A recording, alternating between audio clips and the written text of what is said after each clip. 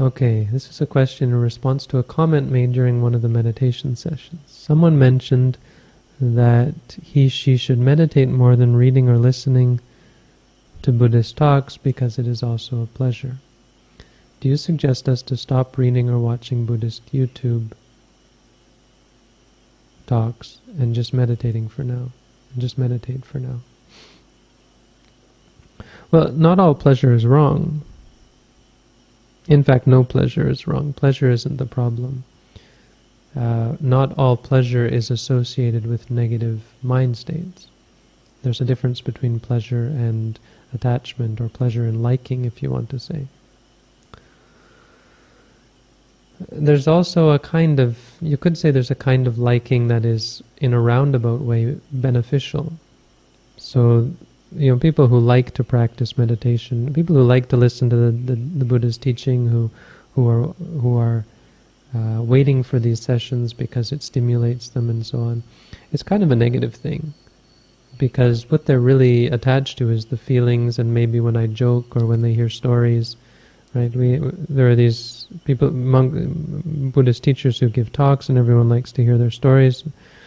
And if you read some of the old Buddhist texts, there's a lot of nice stories in there, and it's stimulating in the mind. It makes you feel happy, it makes you feel sad. It's like when we watch a movie, or when we read a novel or something, it stimulates you. So that's kind of negative, that aspect. But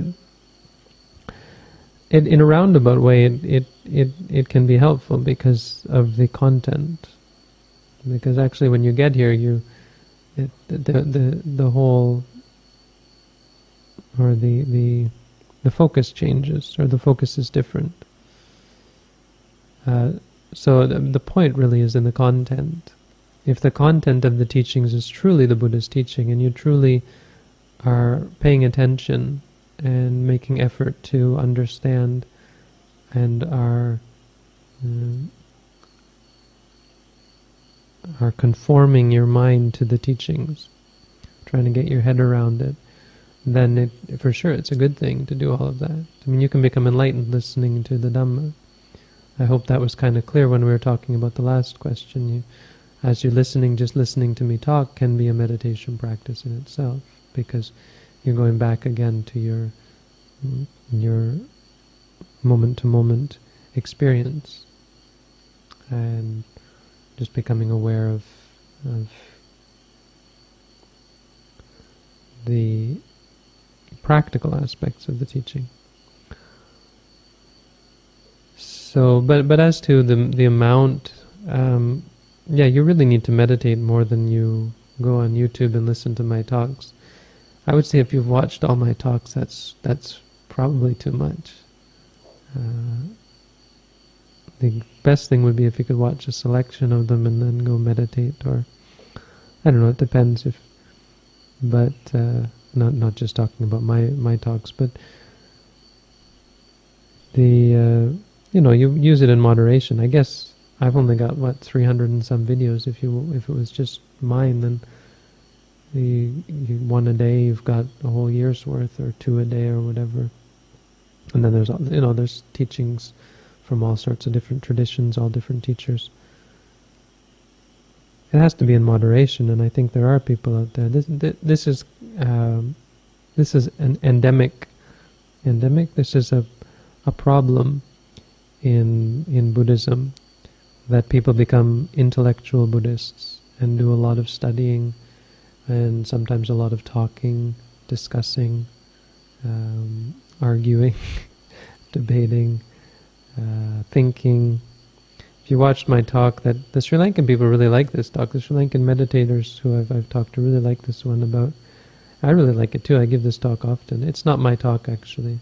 First of all, it's based on the sutta, and second of all, it's a talk my teacher always gives. That's why I picked it up.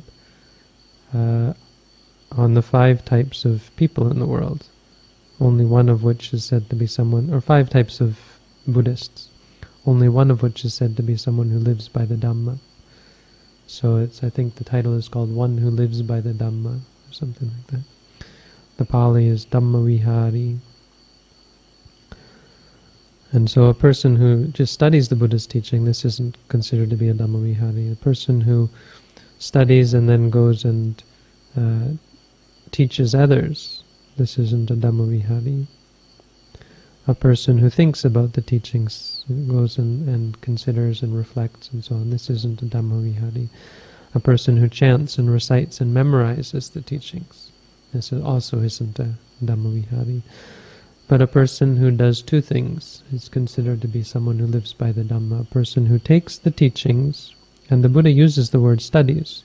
A person after they study, after they become full of knowledge of the Buddha's teaching. So he says, he's clear that the knowledge is a good thing. Then they go off and practice tranquility meditation, calm their mind down, and develop insight. Uttarinchasa panyaya attang bhajanati. They come to see clearly the meaning of that knowledge, the meaning or the essence, the realization of what is meant by the teachings. So we can memorize the teachings and we can logically accept them, and we hear anicca, dukkha, anatta, impermanent, suffering, non-self. But the actual meaning we get from the practice. And uttarinchasa panyaya, uttarinchasa panyaya, uttaring atang, I think is, I'll have to look up the grammar, but a higher meaning with wisdom, panyaya. The meaning that is higher than that knowledge, something like that. So, yeah, don't watch too much. Don't let yourself be just, as the Buddha said at the end of this sutta, he said, don't be negligent. Don't just be a person who studies a lot or so on. Go and meditate after you've studied, or based on your studies. So if you're not meditating at all, then you've got a problem. You're just studying and so on. Or if you're only meditating a little bit. But the purpose is to meditate. Studying is just a roadmap. If you don't read the roadmap, it's hard to find your way. But if you just sit there reading the roadmap, it's a problem.